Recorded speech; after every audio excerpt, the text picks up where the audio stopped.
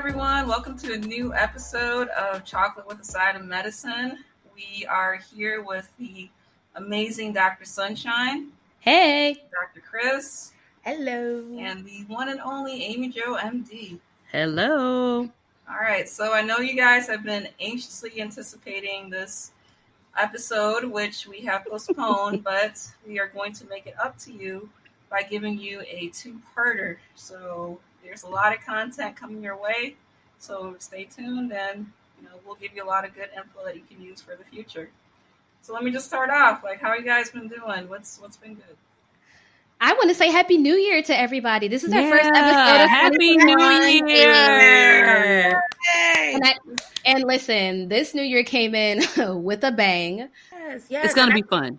It is going to be great. And I keep telling people, I'm like, listen, this year is going to be a great year. You got to put positivity into the atmosphere. So we can feel positive. So I'm going to keep saying that it's going to be a good year. It doesn't matter what happened.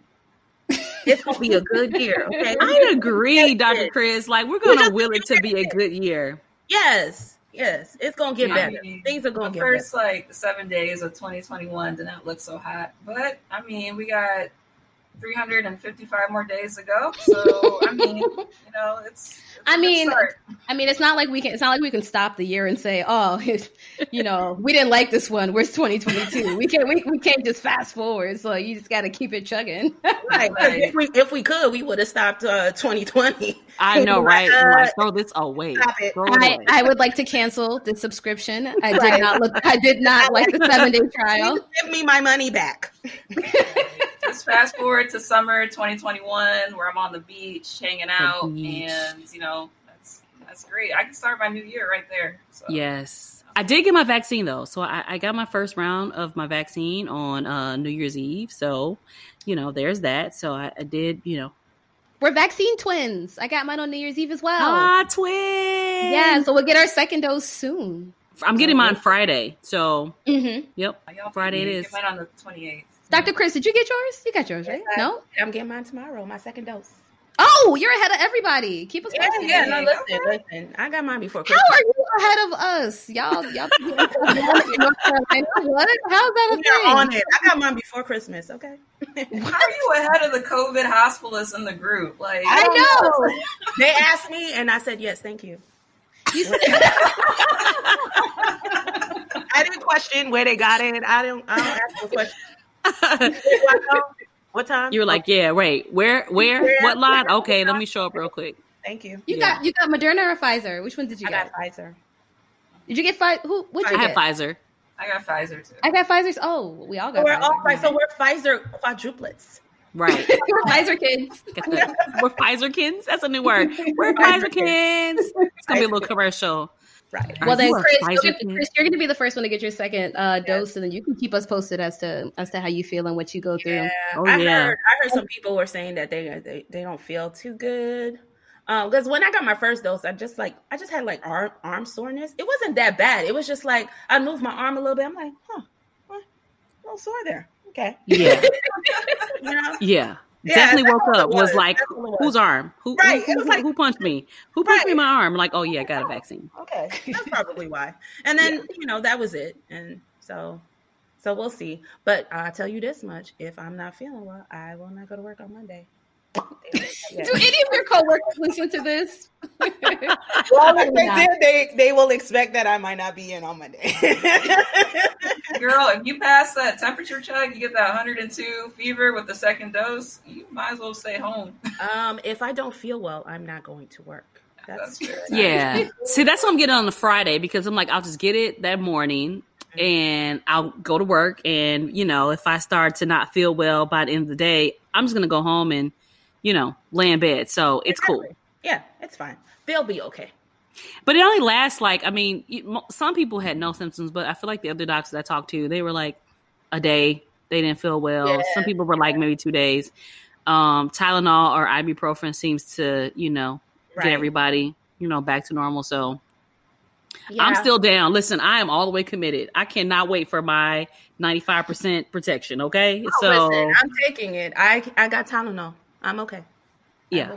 Amy Jo gonna be smiling like a kid on Christmas, like cheese. Listen, you know my paranoia. Like it's been a rough 10 months. Like it's everywhere. So in my state, our positive percentage rates are almost in the 30s. So I'm seeing more and more people that are calling. It's so high. One in every three. Like, oh, no, yes. Right. No. And so, I just know at this point that somebody, at least once a day, when you think about, you see 20, 25 people a day, you just know that you've seen at least one or two people that probably had an exposure or probably had, something.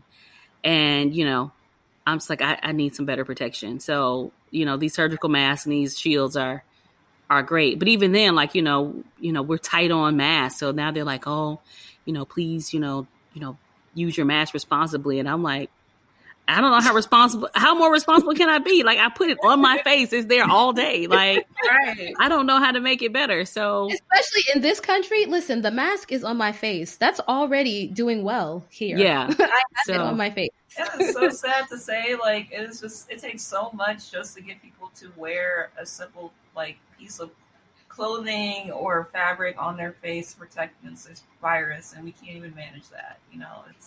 No, I'm with you. And now, mind you, of course, you guys know I'm monitoring how this is going in all the different states, and especially in Florida, where they like to be like, oh, COVID doesn't exist. But then all of a sudden it's like, but I want to be first in line for that vaccine, though. I'm like, so the vaccine for the thing that you don't think exists? Like, I'm so confused right now. Are you down or not? Like, what are we doing? Do you think it's a thing or do you not think it's a thing? Because if you really don't think it's a thing, there's no need for you to get a vaccine for this imaginary thing that's not causing anybody any grief. So what's happening? I know. It's so weird. I've got like people that'll come in, they'll say, like, no, I'm not getting a flu shot, but when that COVID vaccine is ready, I'm going to get that. And I'm like, really? Like, I was not expecting that. I thought people who were like anti-flu vaccines would also say no to the COVID vaccine, but I've gotten a good chunk of people that are like, no, thank you to your flu shot, but where do I get in line for the COVID vaccine? And I'm like, that is, I have got surprising thing too. A lot of them are like that. And I also got some people that are like, I'm going to wait some more people get it before I get it. Because I think part of it is, that I don't think we've ever seen the flu like disrupt like social life to the extent that COVID has done. Like, I think the last time the flu has done that was the 1918 Spanish flu pandemic. And there were other flu, pandemics in between that time. But, being in like the new age, now and seeing like the impact that COVID has had on our communities, and like literally it's so hard to find someone that has not been affected by COVID in one way or another.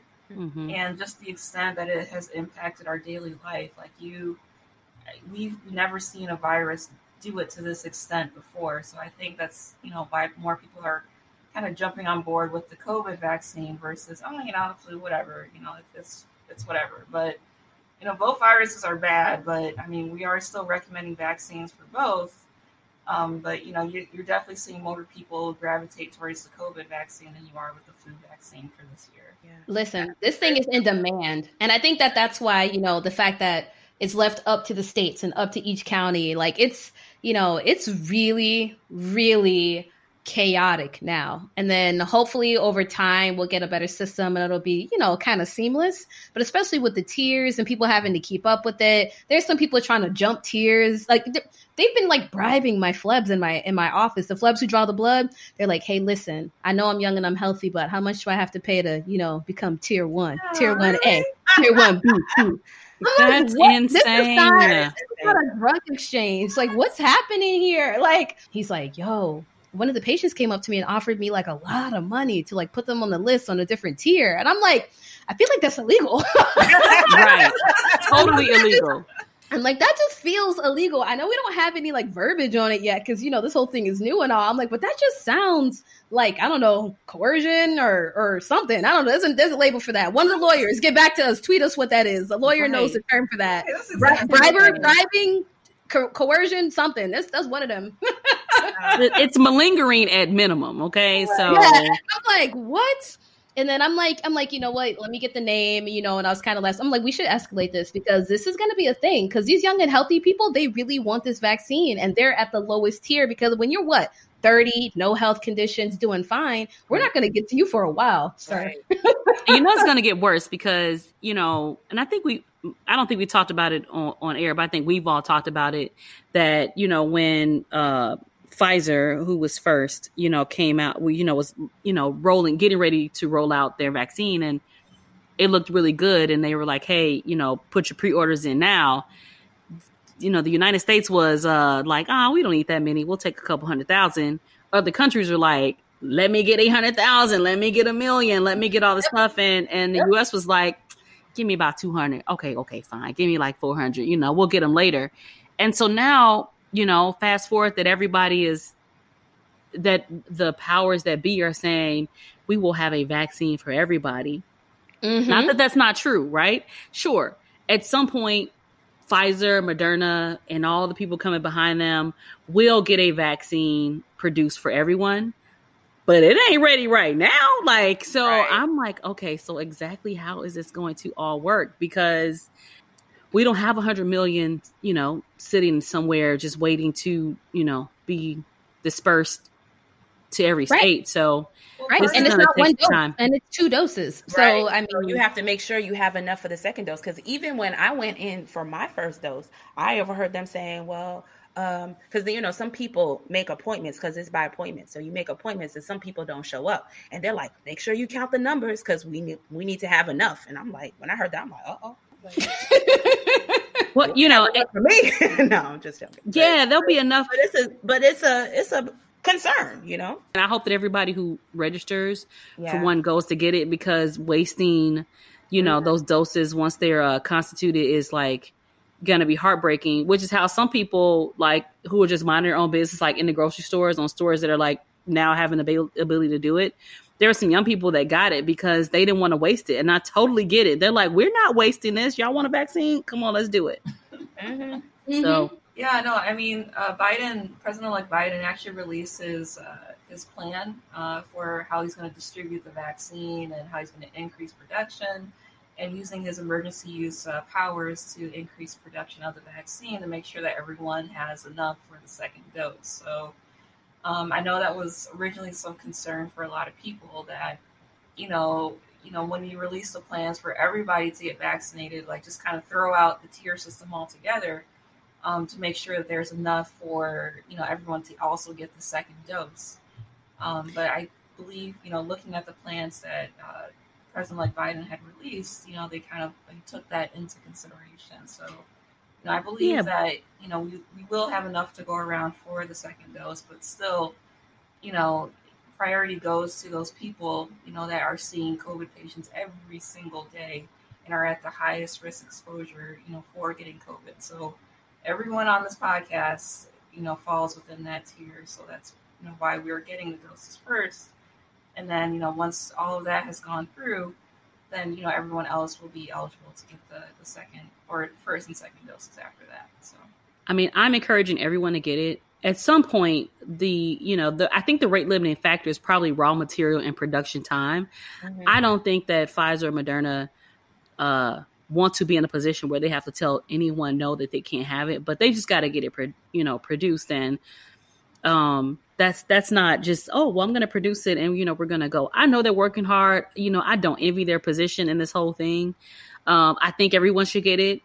I don't have any exceptions to that rule at this point. I know there's a few cases going on in the UK where, you know, particularly elderly patients that were, you know, very, very fragile, very frail, had some poor outcomes. I think some people died getting it. I know all those things are going on, but you know, here in the US, there is no contraindication. Like if you are eligible, I think you should get it. Because, you know, one thing that I've been talking about, like, in my day job, one of the things I've been talking about, you mean this isn't your job? This isn't your job? You don't just podcast? That's what you just do. You don't in my other doctor hat, I've been talking about, you know, why we should get it. And one of the things we don't really talk about is the long-term effects, like the long timers of COVID, y'all listen here. If I have to write another FMLA, short-term disability, long-term disability, permanent disability form, like this is no joke. The side effects or the lasting effects of what happens when you get COVID seem to be cruel at some point. And I want to tell you that we've got all this magic. We don't. Like, I am not seeing en masse a solid way to commit to promise that we can make everyone whole, right? Because everyone wants to get back to baseline. That's not happening, you guys. We are not making you all whole. Some of you all are having lasting side effects. And I think that we got to start talking about that, because when people are trying to make a decision about whether or not they get the vaccine, they're like, well, will I die? Yes or no? If the answer is no, then maybe I don't need the vaccine. But we're talking about the disease process, right? And if the disease process is going to render you unable to work, feed yourself, feed your family, or anything like that, well, I don't know that you're going to feel good about that. And so, vaccines don't necessarily prevent infection, but they do prevent disease, right? And so we're trying to make sure that any event that you get exposed to the virus that causes COVID-19, that you don't have lasting effects from that thing. And that is the thing that people are going to have to talk about. And I think at some point we have to change the narrative and start talking about those things, because just the whole did you die check, yes or no, is really not a big enough picture for people to appreciate what they're trying to do for themselves when they're making a decision about the vaccine. So I can't wait for more and more people to want to do it. And also the shortage of the vaccine will also kind of, promote people to want it, because everybody always wants something that's like out. Like, what you mean is out? I want one right now. Like, okay, that's fine. So maybe a little shortage will do us good, so people can be like, okay, I really do want it. You know what I'm saying? It's like Jay's, right? Like, I knew you were gonna. Oh my god! Literally, when you said it, I was like, "Oh, is this how you feel, Amy Jo MD, when you go to buy those super throwback J's and they're gone, and you're like, damn, I really wanted those, right?"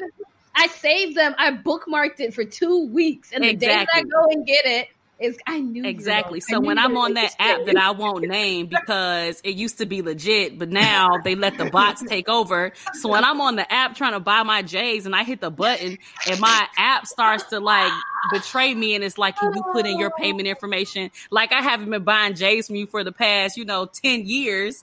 I feel away, right? And the ones that I don't have, I find that I want more than the ones that I do. So there's a longing desire when someone, takes away your opportunity to have them. So listen. Coming from a non-sneakerhead, I didn't know this is how it worked to buy J's. I just thought you was going to the store and buy them. I didn't know it was a whole waiting list, and once they're gone forever.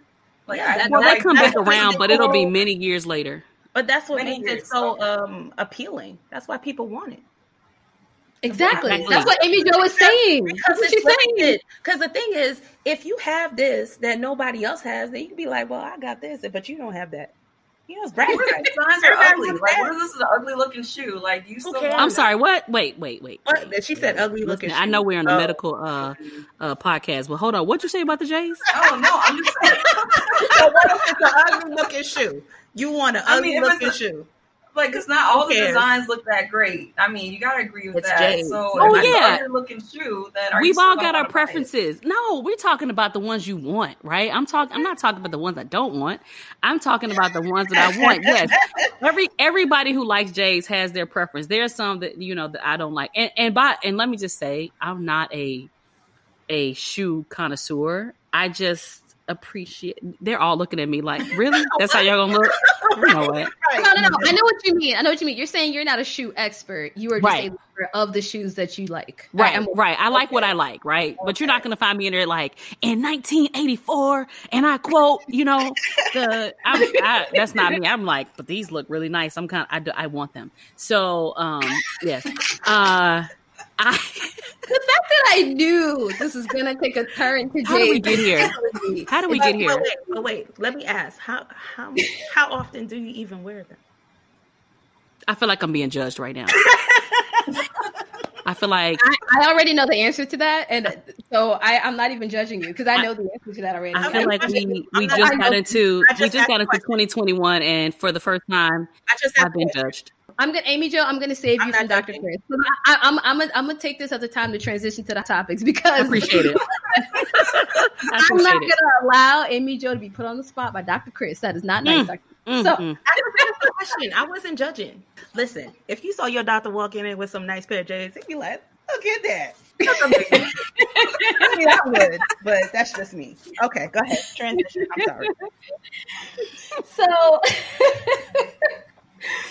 all right, y'all. So I'm going to be honest with y'all. For the trending topic, the very first one I'm going to talk about it is actually more of a rant. So you guys should be patient with me because this is something that I've personally found to be very annoying.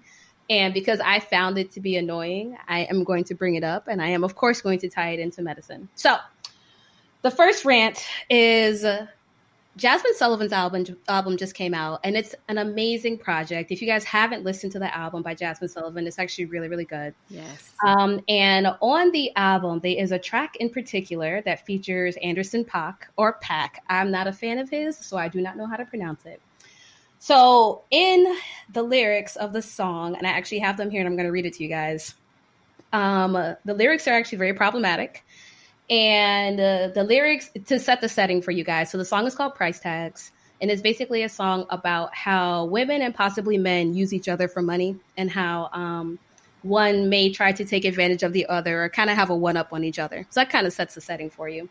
So Anderson .Paak has a verse here, and the setting for the verse is that he's basically talking about a woman who gave birth to a baby who he doesn't think is his. So the verse goes as follows. Mama told me, put the kid in, so I did it. But the baby came out black as Samuel in Pulp Fiction. I'm light-skinned and my granddaddy Indian. You're effing with my lineage and my dividends.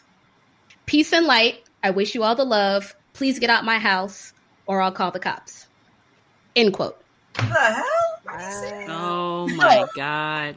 Wow. So, in summation, apparently, in the lyrics, he's basically saying that he got a woman pregnant. The baby came out really dark. He's light-skinned. His granddaddy's Indian. There's no way he could produce a baby this dark. You're just trying to get one over on me and get my money and my dividends, and you're trying to mess up my lineage. First things first. Even aside from the blatantly colorist things that you're saying here in the year of our Lord 2021, which is completely unacceptable for us to even be doing this right now. I would just like to say as a doctor that there are many variations in complexion from generation to generation. In fact, many people can have the exact same parents, and one sibling can be light bright like Chris Brown, and another sibling from the two exact same parents can be, dark chocolate or even like a milky, Gabrielle Union complexion from the same parents. There are multiple features, whether it's like, the size and shape of your eyes, ears, nose, skin complexion, eye color, all of that. It definitely varies from genetic makeup to genetic makeup. So this whole like, the baby looks like this, there's no way possible, this and that. From a doctor's standpoint, it doesn't make any sense, number one. If my cousin Stephanie is listening, hey girl, hey. She's a great example. Stephanie is the oldest of 4. Stephanie is as bright as they come. And then all of her siblings are, nice milk chocolate like myself. And across the board, bringing the colorist language and things, I think it's very tone deaf. It's very deaf to how the community is feeling overall as a whole. There's been a lot of, uniting within the Black community as of recently, for sure. I don't know Anderson .Paak's background. I don't know very much about this man. But the fact that I was listening to Jazmine Sullivan's album, which is an amazing project, and in the middle of listening to this song, I get this verse, which is a featured verse. And I'm like, you could have just left him off this track. Like, we didn't even need him on this track. And then on top of that, for him to give me all of this, I'm like, it's just my personal rant. And I'm just bringing it to everyone's attention. I actually tweeted him. And I also did tag Jazmine Sullivan in my tweet. Oh. And I was just like, hey, my brother, we can do better than this. I expect better from you. And the reason why I also bring this up is because Anderson .Paak actually got a lot of shine recently because he has a song on Barack Obama's. He makes like a top list at the very end of each year. Mm-hmm. It's like Obama's songs for 2020. So I think Anderson .Paak is on that list maybe once or twice. So a lot of people were like, oh man, like Anderson .Paak, da-da-da-da-da. So he's getting a little more shine here and there. I'm just saying, let's try to do better. That's all. That's horrible. And you think about it, because we've all delivered babies, right? And at least once in your career, you're like in there and you kind of get to overhear families trying to figure out how they're going to go about subjectively to figuring out if this baby really does belong to whomever they think it needs to belong to. And it's so, drenched in folklore and old wives' tales and, based on what your mama said, your grandma said, like there is nothing that you can tell me about a baby fresh out of a vaginal canal or out of a C-section, except for, are they alive? Are they eating?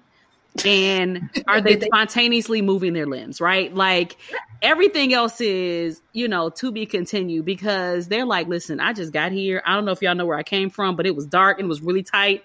And I'm just trying to settle in. And so, to pick these babies up and, kind of hit all the angles to say, oh, look, the ear tips look dark. They're going to be, chocolate, or, oh, look at the eyes. Oh, the color of the eyes. Like, it's just, that's not it. Like babies, look very different. Like I see some babies, a week later and then see them at like their 1 month checkup, and they become different more and more all the time. They get fatter, they get cuter, their personalities come out. Like you're like, oh, you do look like your mother. Or sometimes they've come back and I swear they look like mom. And then all of a sudden they come back and I'm like, wait a minute, who do you look like? Right. And they're like, oh, grandma. And I'm like, oh, okay. So it's such a problem. It's such a problem because we've all seen families have like real stress when they think that a baby looks a way that does not agree with the lineage of whomever they think this baby belongs to. And it's devastating because it messes with babies. It stresses moms. It stresses dads. And it's that's a terrible thing to do. But we really are trying to get relaxed moms so they can breastfeed. Shout out to Dr. Chris, because I know she wants some breastfeeding. But a stressed out mom can't breastfeed if she's over here trying to prove that these ear tips really belong to her baby daddy. Okay, come on, y'all. I think what really, the first thing that really disturbed me about what you just said was the fact that he's implying that his lineage is going to be messed up because this baby is darker than what he's supposed to, than what he expected. And they're just implying that dark-skinned people are not good. So like, that's horrible, Yep. And I mean, even in my own family, like my family's from Haiti. So they have that whole colorism thing. Like if you're light skinned, you're better. You have, you're closer to white, you have more money. And if you're really dark, it's kind of like, oh, you're not so good. And till this day, they still have that kind of that issue with colorism and, I mean, racism. It's like, it's crazy within your own race. There's that problem. And you're just implying, and I've even had friends that have gone through that, they're darker than like their cousin and they're treated differently because of that. And, just to talk about that in the song and keep perpetuating this type of thinking, that's horrible. It's wrong. It's old. It's played out. It's done. I'm like, for real. It makes me like do like a hardcore eye roll and like a sigh. Like, really? We're really still on this for real?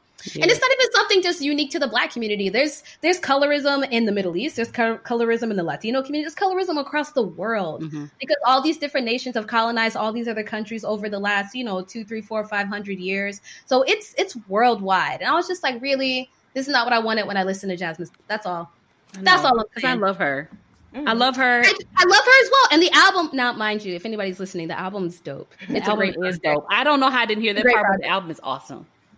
Now, when you go back and listen to it, you can be like, what did he say? What did he say? As soon as I'm done here, I'm going to listen to that album. Like, I can't wait to get off. So I can You're probably just going to skip that part. Like, song's over. Right. Next. I mean, that term is so, like, colorism permeates every single culture, like, within, like, it's global. It's a global thing. You'd be hard-pressed to find a culture that doesn't find darker skin as being less attractive than people who are of fairer skin or fairer complexion. So, the fact that he would even mention that in 2021, just kind of shows how much work we still have to do with educating folks that, all shades of whatever are still beautiful no matter what culture or what, background you come from. Indian, Black, whatever, it's all the same, so, you shouldn't have to discriminate based on, how you look. So Yeah. So who's not here for the colorism? Dr. Sunshine. I don't do it. Not here for it. Yeah. The next one I have for the trending topics is something that I found so interesting. So Forbes does their most influential 30 under 30 years old. And they have their list and everything. So on the list is like a 4th-year medical student at Yale. His name is Jordan Taeko. I'm hoping I'm pronouncing that right. His last name is Tiako. You guys can Google him if you want to. So basically, he is a Black young man, and he is super dope across the board. I'm like, we definitely should talk about him at least for a little bit. Long story short, he's a 4th-year medical student at Yale. He's originally from Cameroon, which made me think of our mutual friend Ashu. If Ashu listens to the podcast, hey Ashu. He's originally from Cameroon. And then I did not pick this story on purpose, but he actually did go to Howard, HU. I did not know that when I picked this story. But he went to Howard for undergrad. He went to Georgia Tech for his master's. And basically, he was featured in Forbes because he did a research paper basically talking about the racial and ethnic disparities that can lead to increased rates of post-ICU syndrome of COVID and hospitalized patients. Yeah, so he wrote this whole published paper on Black and brown people after they've been admitted to the ICU, the things that they go through and everything from a mental health psychiatric standpoint. And it was featured and smash hit. So he's actually doing dope things. He has a podcast. He's in a magazine. He's doing amazing. And I really want to just talk about him briefly just because rarely in the Forbes 30 under 30 do they feature a person of color, much less a young Black man doing amazing things. And he's a 4th-year med student. So I wish him all the best. And hopefully, I'm sure he's going to get into whatever residency program he wants exactly. to. He is like top notch, in demand, featured in Forbes. And he looks like he's 18 years old. If you guys Google this kid, he looks like he's 18. He has like a little bit of he got a little goatee thing going on there. But I'm like, look at him just doing everything. Oh, that's and amazing. then in particular, he does write for this like a med school magazine, and he has a column. The column is called "White Coat in a Hoodie," and basically he talks about the Black experience being a young Black man going through the medical system in America and the different experiences he's had and what he's experienced personally in terms of racial discrimination and things like that, and try to spin it in a way that inspires people to do better. So he is doing big things. So kudos to that young man. Good for you, Jordan. Oh, Congratulations, Jordan. And then the last thing that I just wanted to mention, and we can talk about it briefly if you guys want, is just about Dr. Dre. So Dr. Dre, as many people may know, was recently hospitalized with a brain aneurysm. So a lot of my mutual friends have been asking me, yo, you heard about Dr. Dre and his brain aneurysm? How you get an aneurysm? What happened? Like, can I prevent that? Like, how do I do? What's up? I think as of yesterday, he was discharged from the hospital in Los Angeles and he's back home. They're actually very, very private and secretive about how he's doing. Mm-hmm. But for those that have personally asked me about brain aneurysms, so for brain aneurysms, for the most part, the easiest way to prevent them is to make sure that you control your blood pressure, control your cholesterol, and make sure that you don't have any atherosclerotic disease, basically any clogs in your vessels that comes from high cholesterol. So basically those things, and sometimes brain aneurysms can also be genetic. And almost 2/3 of people who have them actually end up having longstanding neuro deficits. So there is no news as to how Dr. Dre is doing. I really just want to send prayers to him and his family. And I think he has 8 kids. I know one's deceased. He has 7 kids or so. So prayers to him. Wish him all the best. Did you guys want to say anything about brain aneurysms? I do, because you've been asking me constantly about these. I do, because I'd gotten a couple people in my clinic after that happened saying, hey, I'm coming because I want to be, pre-screened for brain aneurysms. There is no pre-screening, you guys, for aneurysms of the brain. So they're scary. They're frightening. We don't predict them until, they're there. But, just to save everybody some peace of mind, there's no way to pre-check your brain to see if you're going to have an aneurysm. So, but going off of that point from our last episode, we had some red flags that Dr. Chris had pointed out that if you do have a change in quality of your headache, you have a family history. So this is why it's so important to know your family history, family history of aneurysms, strokes, anything of that sort, to know that before you come to your doctor or your doctor will ask that of you. And that can also, kind of help us, determine if you're at risk for an aneurysm, if it's at risk for rupturing or from any other complications that you may get from that. So that's, again, more fuel to the fire of, being able to go to your PCP to follow up to make sure that we have these things, set in stone before this actually happens. And this is why we definitely stress on making sure that your blood pressure is well controlled, right? Because that's a big risk factor. If you have high blood pressures, this can happen. You're increasing your risk of this happening. So this is why when you go to the doctor and your blood pressure is elevated, we're going to talk about it. I know you got ear pain, but why is your blood pressure elevated? We can talk about that. Right? I'm really more concerned about your blood pressure than your ear pain. That's going to be okay. What's wrong with your blood pressure? Let's talk about that. And this is why we stress this, because we're trying to prevent some things from happening. Girl, I saw the highest blood pressure in my entire medical career last week. Now, this lady came in with a blood pressure of 260 over 120. Wow. That is high. Like, That's damn, impressive. She was talking.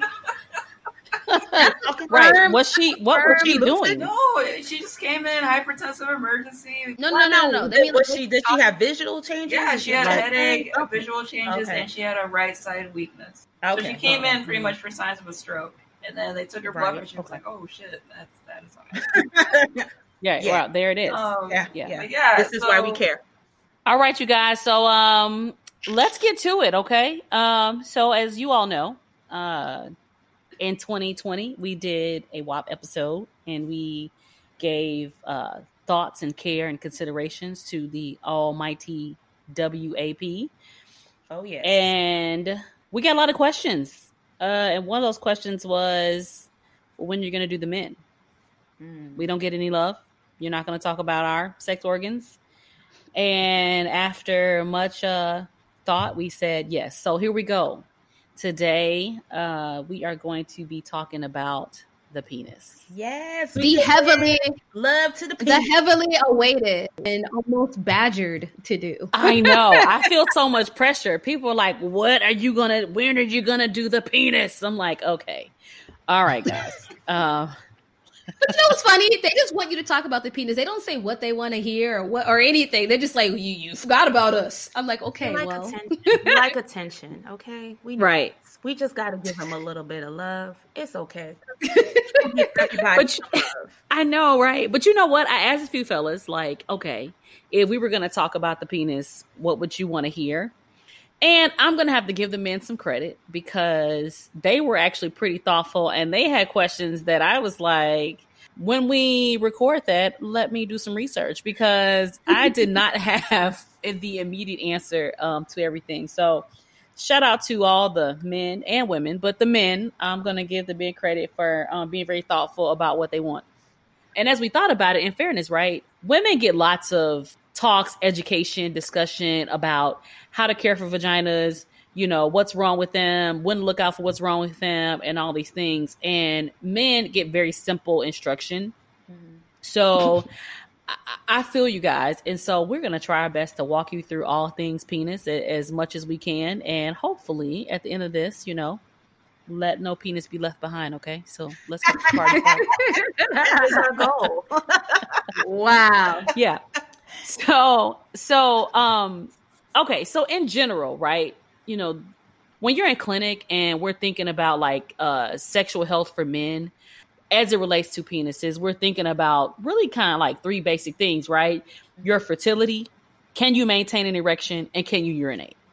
Like that's really like as basic as it gets, right? Can you have babies if you want to? If you want to have sex, are you having any problems with your sexual function? And are you able to urinate? Because the penis does all of that, or the penis is the gateway to all those things.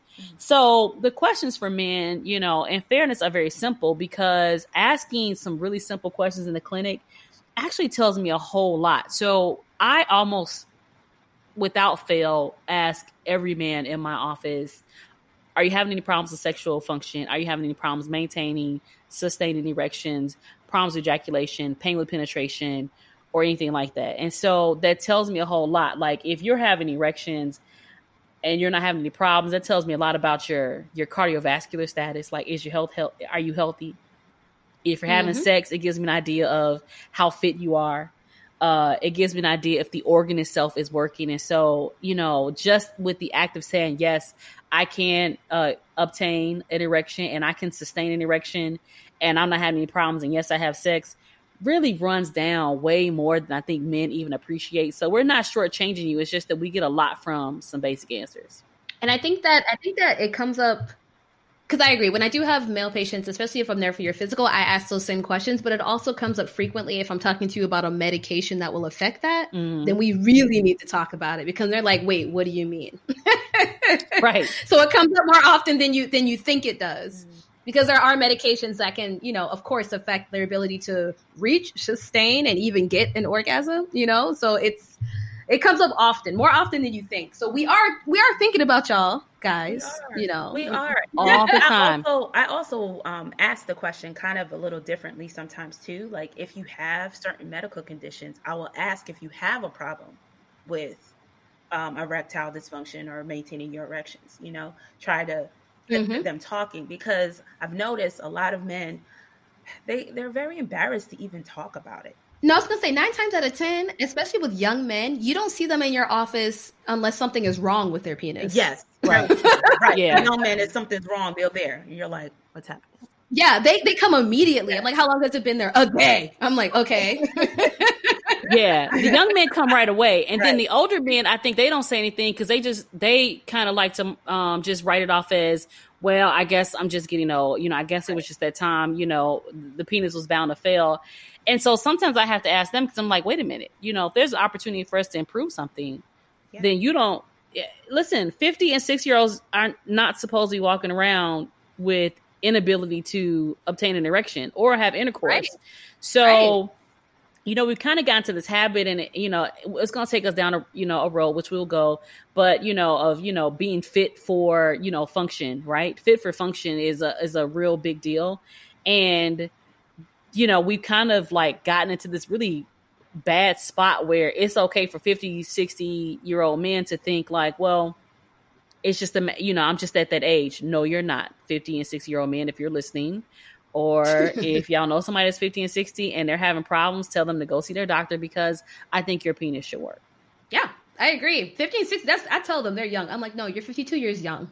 Yeah. Like, no, I'm old. I'm like, no, you're not old until in my head, you're not old until like you need help with something. Like, you're 75 or 80, you need a cane to help you ambulate. Like, that's okay. Right. Like, you're walking, you're talking, you're working, you're not old. Right. Right. Seriously.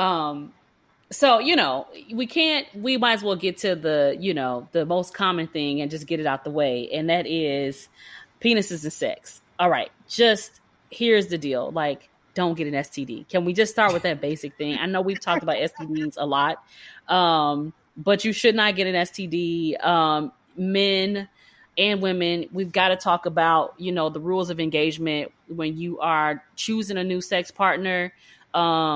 How you're going to interact. Are you going to use protection? For men, who can't get pregnant, most men are just trying to make a decision about, do I want to use condoms? Yes or no. Whatever your choice is, like if you're opting to use condoms or not, I think both parties should anytime you're engaging with a new partner, you all should get STD tested. And then make some ground rules about, okay, what am I in? Is this monogamous? Do we have multiple partners? So that you and your partner will know. So if you're with a partner that is going to be having multiple sex partners or more than one, even if it's just on an occasion, then you should probably put in your mind that you should get STD tested every 3 months. Right? Every 3 months, you should be coming in for new STD testing, which includes HIV. So I think those are the basics. So you all know that. But sex in itself can also damage penises. Mm-hmm. So rough sex can bend the shaft of the penis when it's erect, and you can get some injuries, fellas. So I am sure that every man somewhere is cringing right now because they've either experienced it or they've heard about it. And that's whether you're with a man who has sex with men or a man who has sex with women. If, you hit a bad angle and it bends, it can hurt. Sometimes it can, fracture. Men who have sex with men also can have this problem. So it's unbiased, right? An erect penis is both strong and fragile at the same time. So you have to proceed with caution. So men, be careful about very rigorous sex, very rigorous intercourse. Make sure that you have the appropriate things set up. If you need lubrication, you need to do that so that you're not having to push too hard against, a friction that you're using. And if you bend it and it causes extreme pain, you should stop intercourse immediately and see a physician. If you bend it and it becomes swollen and you cannot get the erection to come down, that's an emergency room visit. Because there is a timeline. There is a window on how long a penis should stay erect. If you allow a penis to stay erect too long, you can do permanent damage to both the vessels and the nerves, and you run the risk of never being able to get another erection again. So please do not sit at home thinking this is bound to go down at some point, and I don't want to tell anybody what I was doing to get it. You have to go ahead and go to the emergency room so that we can get you some care. Agreed. One thing that you brought up that I think is really worth discussing, and it's something that I've had to do a lot more often now that I'm here in the Bay, especially with men who have sex with men. I'm going to take this time to focus on you guys for a hot moment. And I'm going to say this. So most men who have sex with men, I see them in my office frequently, and they ask me to be put on PrEP. And PrEP is basically the medication that we use in order to protect you from getting HIV from other sexual partners, for those who don't know what PrEP is. So a lot of times when men are on PrEP and they're taking it consistently, they very rarely use condoms, ever. They have multiple partners, rarely use condoms because they feel like, well, I'm on PrEP and I'm protected from, the worst of them all. So they're very free about all of their sexual encounters. They're very free about their partners. They're very free about whomever it may be. And there has been a massive increase in the rates of sexually transmitted infections because of the, basically the lack of protection that's being used because of the feeling of protection from HIV by taking PrEP. So I just want to take this time to specifically talk to the men who have sex with men who are in the category of, I don't really feel like I need to use a condom.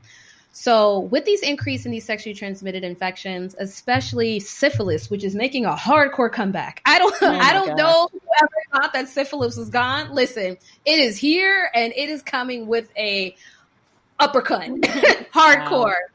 And I have had to counsel patients multiple times because I'm like, syphilis is nothing to play with, because if you get syphilis and it lingers, like let's say you never know that you have it, the syphilis lingers for a while, it can affect multiple different parts of the body. This isn't something that you want just like hanging out forever and you just never know that you had it. It can affect your heart. It can affect your brain. And my patients are like, really? I didn't know that. Especially once they're positive for syphilis and we have to track them down to get them to come in. I'm like, this is not something to play with. And there's other things going on aside from just HIV. There are certain things that you really need to be aware of. And then I think it just comes down to like counseling. And when you have them in front of you, when you have them in your office, and guys, when you come in to see us, ask all the questions. We're here for all of it. You know what I mean? But that brings home the point of what Amy Jo was talking about with like, and of course, on the flip side of the coin, because, I got to give other people credit. Flip side of the coin, I have lots of people who do have these, sex quarantine bubbles that they are in. Shout out to y'all. And there's a group of maybe about 8 or 10 of them, and they make sure that they get STI testing, clean bill of health, and they just have sex within each other, and then they just have a good old time during quarantine. And you know what? So are we talking about orgies during quarantine? Yeah, there's people who are there's orgies, but there's people who are polyamorous where they have multiple partners, and all of the partners are aware of each other, and that's fine. All they're concerned about is, are you negative for COVID? Do you have a clean STI screen? Let's go ahead and do it. No judgment passed on my part. My job is to keep you healthy. So if you guys are clean for STI, like if everybody's doing what they're supposed to do, you're good. Yeah. The only time it's messed up is when you insert a new partner that no one knows their status, and then they go and mess up everything. And that's why it's important that, I always stress that you should use condoms, because so this is the issue. People lie. People will tell you all the time that they're doing this and they're doing that, but you don't really know, right? So that's why I always tell people to use condoms, because you got to protect yourself at the end of the day. Because they'll tell you, oh, no, I don't have any other partner. It's just you. Then you end up with an STI, and then now you're just like, well, what happened? And I have to tell you, this is a sexually transmitted disease. And they're like, but what does that mean? It's a sexually transmitted disease. I'm not here to figure out who gave it to you. I'm just letting you know that you have it, and everyone involved needs to get treated. Yeah. You have to keep it very generic. Like, you have an STD. I cannot give you timeline or window. So when you get an STD, the only thing I can tell you is your only window is from the last time you were tested to this time you were tested. And whomever you had been with in between that time becomes the people that I guess you need to target. But my instruction is to let everyone know.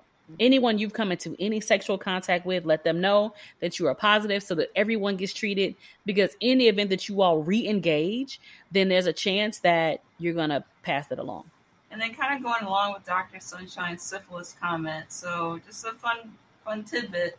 So Cook County, which is here in Chicago, is actually rated number 2 for highest prevalence of syphilis infections in the United States. So really, who's number 1? Who's number 1? Number 1 is LA. So we have two epidemics right now. That's why. Good old LA. In California, I'm like, there are way too many people in California with syphilis. I'm like, I don't understand. I don't understand. So even more reason for y'all to wrap it up and to definitely get tested, because it is very much rampant out there. So, yeah. But I agree with Dr. Chris. If you just wear a condom, then you don't have to rack your brain around a whole lot of that stuff. Just put the condom on. It's listen. What's cheaper, the condom or the things that come? Treatment. Right. the babies or the treatment, right? The babies, the treatment, the headache, all of that. Yeah. Can you put a price on all that? Can you put a price on it? and so, your sanity. And so there are things. Okay, and so since we're along this line, like, we should talk about hygiene, because it's going to tie back into STDs. And let me just walk you through it. So,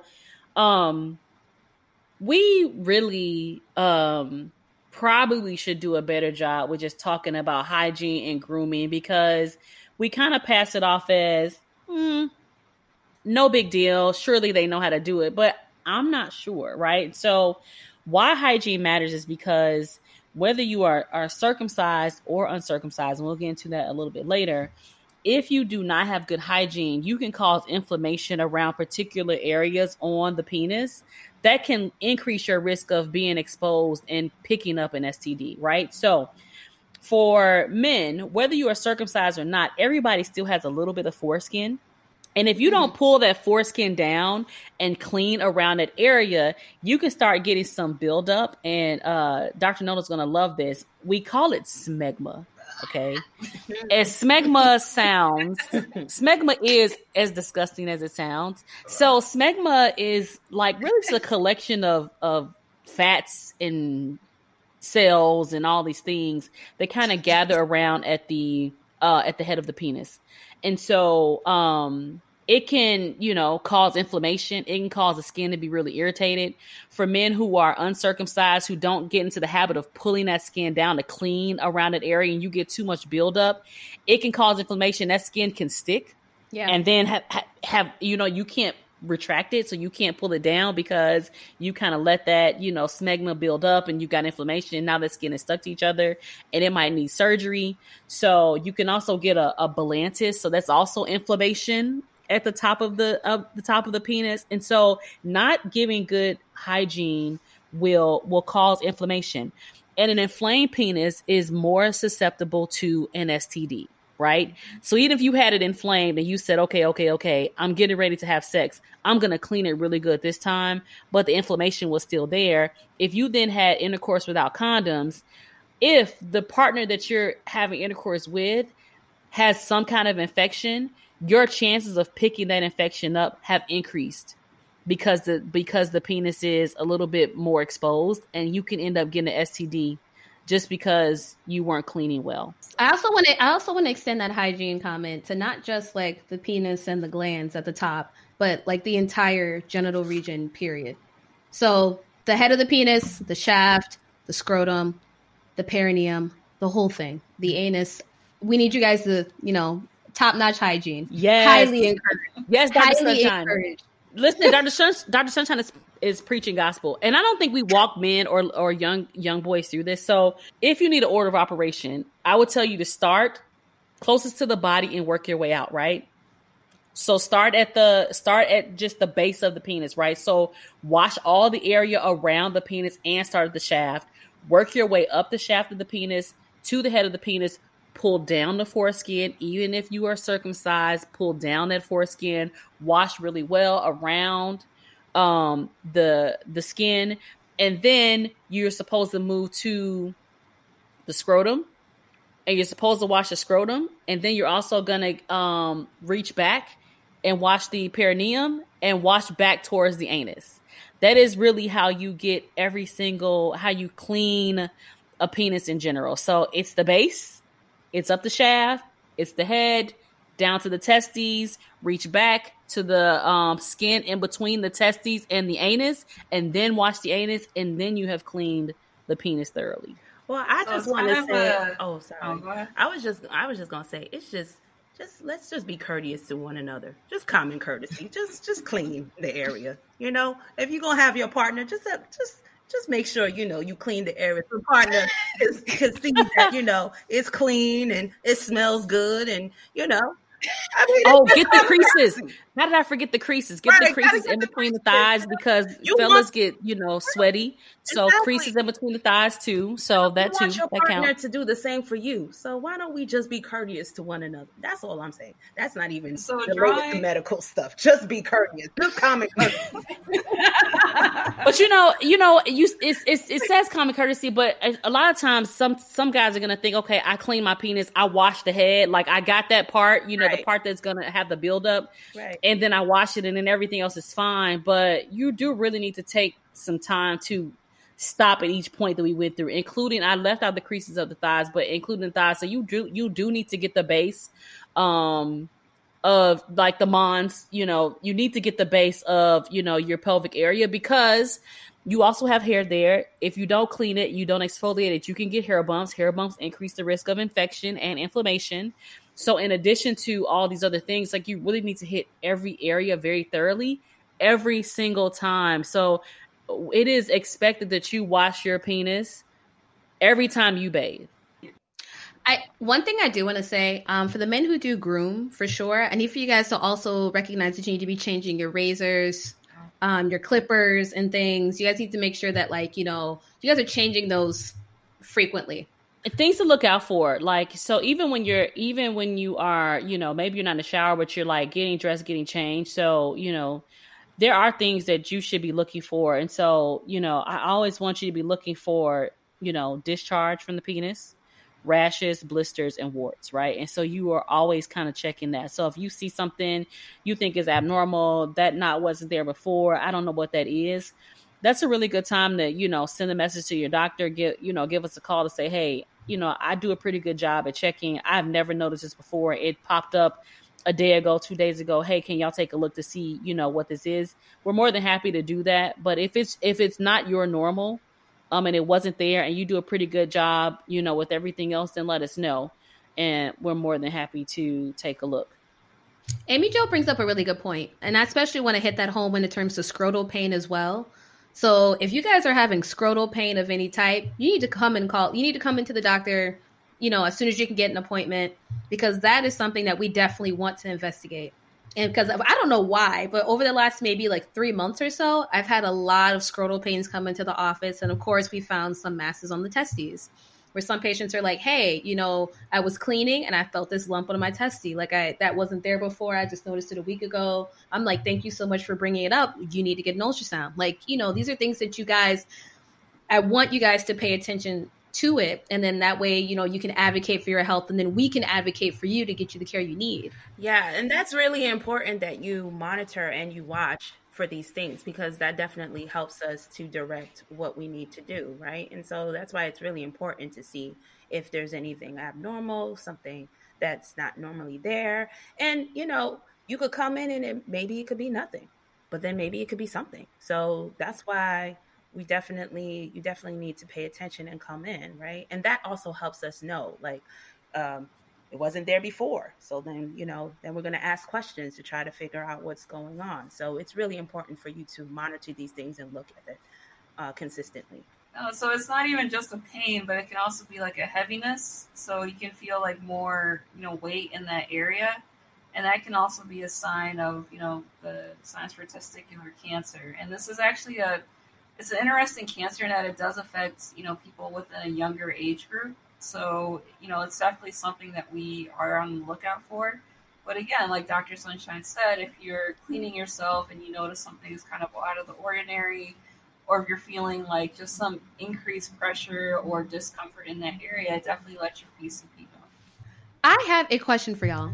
And this is probably going to throw off Amy Jo's whole flow because it literally just popped into my head because I've been seeing it so much. So it's so much more prevalent now in the office. I don't know why. Are you guys getting a lot of men that are coming in saying, hey, I'm with my partner, with a female partner who has a history of HPV, and I'm worried about getting HPV, and do I need to get regular checkups, and do I need to get the vaccine? Are you guys getting that often?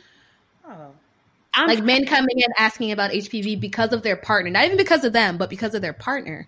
No, I haven't. But I have been having a lot of conversations with my in my well child visits where I'm convincing, parents to get the boys vaccinated for HPV. But generally the men are not saying like, hey, my partner has HPV, what do I do about it? And that would actually be a really good question. But yeah. It's a good question.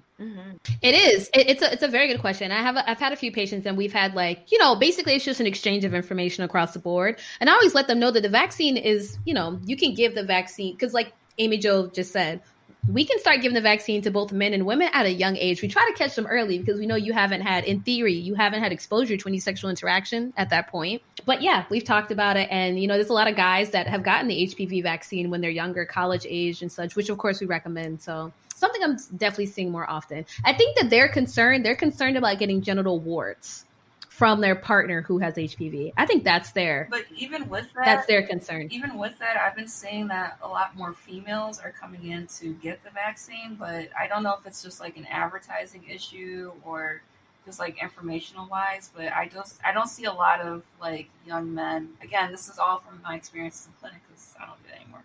But I didn't really see a whole lot of young men coming in with their parents, like asking about if they can get the vaccine. It's always for like their daughter or whatever, because they thought that it was only protective against cervical cancer, which is not the case. So back to, something that, Dr. Chris brought up, which of course, ties it all in, is that, we talk about older, right? So women, we always are like harassing women about older, but men, you all can identify odors too, because odors can mean a lot of different things. It's not frequent, but it could be a urinary tract infection. It can be a yeast infection. Men, you can get yeast infections, especially if you are not letting this thing air out and you are keeping your penis and your testes, moist and wet all the time. Like you switch from, basketball gear or workout gear right into your work clothes and you kind of run around all day and everything's dark and moist. Like you can develop a yeast infection. Or it just takes you being seated for one, right? So you've had intercourse with, someone who already had a little extra yeast in the vaginal cavity, and then you picked it up and then you put it back in this dark, moist space. And so now you're going to have a yeast infection. You can have that. It can also be Balantis, which we've talked about. Gonorrhea and chlamydia can also have an odor. So if you are having an odor, even if you're like, well, I don't have any symptoms, I'm just having an odor and it's weird, it's different than what I would normally smell, you got to come in. You got to get it checked out. And it's easy. Look, it's urine. We're not sticking Q-tips up penises anymore. So have no fear. We're not going to torture your soul. But, we might need to look at it and we might need to collect some urine just to make sure that you're not having an infection. If you have a urinary tract infection or even if you have a yeast infection, one of those things that either keep coming up or won't go away, I really want to know because it's abnormal. Men, agreed. Yeah, you gotta your sex organ is externally facing, right? So it faces the air, which means that as it relates to yeast infections, you should not have yeast just living on your skin. If you've got a yeast infection, or if you keep getting a yeast infection and you've never been to a doctor, we need to test you. We need to make sure you don't have HIV. We need to make sure you don't have something else going on, some autoimmune something, some inflammation, something going on where it's making your body just kind of exposed to keep picking up yeast, because men should not get recurring yeast infections over and over again unless you keep having sex with the same person that keeps giving you a yeast infection. And if that's the case, then tell them to get their yeast infection fixed so that you can get your yeast infection fixed, right? So there's nothing normal about having a recurrent yeast infection if you are a man. And if you're getting urinary tract infections, there's nothing normal about getting those over and over again too. So let us know, because we may need to send you to a specialist. I had a patient the other day, and I was telling him, and because he basically came in, he's like, hey, I'm having burning when I pee, blah, blah, blah, blah. He has a UTI. I looked deeper into his chart because I've never seen it before. He booked an appointment last minute walk-in. And then I was like, you've had a UTI recently, like a couple months ago. He's like, yeah, you treated it and I was fine. I'm like, yeah, but now you have another one. He's like, yeah. And I'm like, no, that's not normal. Right. It's not normal. What's going on here? And he's like, really? I'm like, no, it's not normal at all. I'm like, we need to get you to see a specialist. I'm like, because the way that I explained everything, the anatomy and everything, I'm like, the way that everything is set up, especially for men, you're not supposed to be getting recurrent UTIs. So then I sent it to the specialist, and of course, they found something abnormal with his, the pathway of the urethra from the bladder and things like that, and the valves. And then he sent me a message, and he was so happy. He was just like, hey, I really appreciate you really digging into my chart. I scheduled last minute. You're not even my PCP. You really did me a service, and I really appreciate doctors like you. I'm like, oh, that was so sweet. Warm and fuzzy. Yeah. That's so, but it's true. If you see, we see that is abnormal, and it's pretty much because the male anatomy is just a longer tract. So you wouldn't expect that it would cause the infection, whereas for the female, it's just a shorter tract. So it would be easier to just keep getting your urinary tract infections. So. But a lot of men don't know that, right? So it's good for them to know that that's not. Yeah, it's not normal, y'all. So kind of going off of that, I guess, I don't know if you're going to get into this, Amy Jo, but, with the anatomy, so kind of what would be normal and abnormal. So I've gotten some requests for questions about, my Johnson got a slight curve to it, Oh, yeah, we're going to get to that. Oh, okay. All right. Hold that thought. We're going to give y'all some sizes and curves, right? Because, everybody wants to know, Are we doing that? Yeah. Are we doing Listen, hey, my penis has the gangster lean. Like, what is that? I'm like, okay, fine. But before we get into that, listen, we told them we're going to give the people what they want. So we're going to give it to them. So, but, I'm here for the ride. Circumcisions. I don't think we can leave hygiene and STDs and just penises without talking about circumcision. So we're family medicine doctors. We've done a lot of circumcision. So in our training, I have circed many babies. But I've also had parents that said no. So is it mandatory? The short answer is no, it is not. It is not mandatory that you have your children circumcised, right? It's varying, right? It's varying about culture. It varies by country.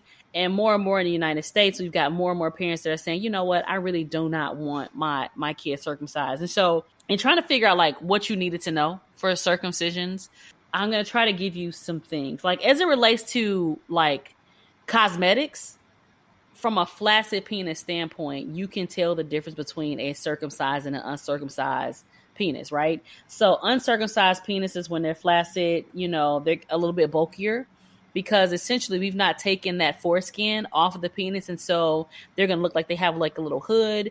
They're going to look a little bit thicker towards the head of the penis. They're going to, look like a little bit thicker.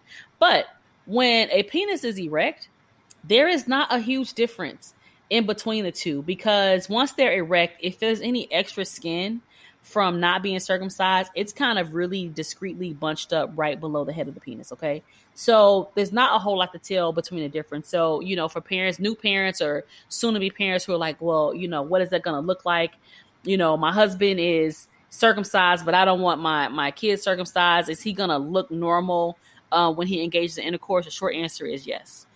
The studies and the theories out there on, the benefits, we've been running these studies for a long time. And to be perfectly honest with you, the results and the outcomes keep changing. So if I could kind of give you the basics, right? The question on a circumcised penis was, does it decrease the risk of STD transmission, since we're on the line of infection? And a short answer is the study suggests that it does, right? So the study suggests that if you have been circumcised, you have a decreased risk of STD transmission. But it probably gets at what we were talking about earlier, which is hygiene, right? So if your hygiene is good, then you don't have a risk of inflammation. If you don't have a risk of inflammation, then you're not going to increase your risk of STD, to pick it up, right? So that's probably what that gets to. And then the other thing was uncircumcised penises carry an increased risk of penis cancer. Why? Is because they think it's because of like increased like smegma, inflammation and stuff like that, which again can be improved with solid hygiene. So I don't want anybody to think, well, if I don't want my kid, or if I don't want to have, risk of cancer and STDs, and I have to get circumcised or not get circumcised, you can manage both of those very well with good hygiene and condoms. That is a surprisingly common question. I guess it's not really surprising. It's a common question, especially with new moms, first boy. Yeah. Really, really common. Yeah. You know what a lot of people also ask, they keep doing studies on it. I think, does my sensitivity decrease if I, get a circumcision, right? And so, there's thoughts out there that if you take the foreskin off, then you've cut some of the nerves and you've cut some of that. Listen, y'all, I've cut a lot of foreskin. There were no nerves in there when I cut it, okay? Listen, I cut a lot of things, but nerves and penises are not it. So I don't, my circumcisions have been beautiful, but there's no nerves in it. So there were a couple studies that were done. And so at one point there was like some study done like in early 2000s that said, oh yeah, there may be some decreased sensitivity, but then they repeated the study and I think the results were like, actually, maybe that's not true. So, we've got all these conflicting studies, but the general thought is that if you are circumcised, you should not be having any problems with, climaxing, orgasms, ejaculation. Like your sensitivity should be intact. If you are lacking sensitivity, we've got other things to blame, not your circumcision. So I know a lot of the questions that some of the questions that I've been getting are, I didn't get the circumcision, well, not personally, like the person that asked the question. Like, I didn't get the circumcision when I was a baby, so, like, kind of what are my choices for getting it as an adult? Because we actually had a couple people come into our clinic who were of older, age, asking for a circumcision, and that's typically not done by, PCPs in the clinic. That's actually something that's done by urologists, like, in the OR. So have you guys been getting that? Don't do it. Reconsider. Read some literature on the subject. Right. I mean, if you have a medical condition, like if you have what's called phimosis, yes. When you can't pull the foreskin back to clean and all of that, then that's a medical condition that you need to get a circumcision for to fix that, or if you keep getting those recurrent infections because of that. But it's more of a cosmetic type of thing. Like, because even when we were training, when we did the circumcisions on lots of the babies, a lot of the moms would defer to the father and like, hey, do you want the boy to be circumcised? And a lot of times I think the father would say yes, because maybe they're circumcised, right? And it's kind of like they want their boy to kind of look like them in a sense, So, which I think is back to, doing a better job at telling little boys, whether it be mom, dad, docs, pediatrician, whomever, like, you got to pull that foreskin back, right? Because you can get phimosis if you are not in the habit of pulling that skin back and it gets stuck. It doesn't necessarily have to result in a circumcision, but oftentimes when we've got people who just will not clean the penis well, then you go ahead and like circumcise it as an adult. But adult circumcisions are a whole other ball game. Listen, you've reached maturity. You got spontaneous erections, like your penis will betray you out here in these streets, and you just got this circumcision done, and you can't look at anything now, right? Like you're out here trying to, think baseball in your head because you're trying to let your penis heal, when what we could have done was, give you a good quality lesson in keeping the penis clean. I think it really still boils back down to hygiene, like, just kind of getting in the habit of taking your time and being very thorough. We never tell guys to be thorough. We just ask them, are you clean or no? Right. Even a little, like, right. let me smell you. You know, are you funky? No. Okay, good. Like, That get is out. so true. Where, That is so true. you know, like, That is you know, so true. we've all got friends, like when they got boys, like you ask them, like, you know, did you clean your arms? Did you clean your area? And they're like, yeah, like, but nobody's like, you know, Right. did you hit the mons? Right. Okay, did you rub the scab? Did you pull the skin back? Right? Did you get around that? You know, did you get around the head of your I penis? don't know, man. No. I don't know, man. I felt like my mom was pretty invasive with me and my brother. She's like, "You did not wash your behind. Get back in." I'm like, "Oh my goodness!" Listen, if parents out here doing foreskin checks, you know, listen, my hats to them. None of that. Right? They're not None of checking, that. right? And so, you know, none of that. when they get old enough, little boys, when they get old enough, you're not telling them to pull the skin back and like get behind there, then you don't know until they're like, my penis hurts. Next thing you know, you got this inflamed, you know. No, like I think we have to do a better job at, you know, at least asking them like, hey, did you really like clean it? Because a lot of the stuff that we're talking about, y'all, can be easily corrected with just really, you know, thorough hygiene. That's very true. I do want to mention something, and it's gonna probably take us down a windy road, but y'all can cut me off short if it goes too windy. There's something I want to mention here because I have a friend of mine and we went to med school together, and he is not circumcised, right? Mm-hmm. And he was telling me that when he was a teenager, when he was younger, he used to have a lot of body issues about it because when he was younger, teenage years, he used to, like when they start watching porn and pornography, all of the penises that are portrayed in pornography are circumcised, and he wasn't circumcised. So he felt like, you know, reflecting as an adult, you know, as a real adult, he was like, I felt like at the time it made me feel like the way my penis looked was unacceptable. So then for a long time, he really wanted to get a circumcision as an adult.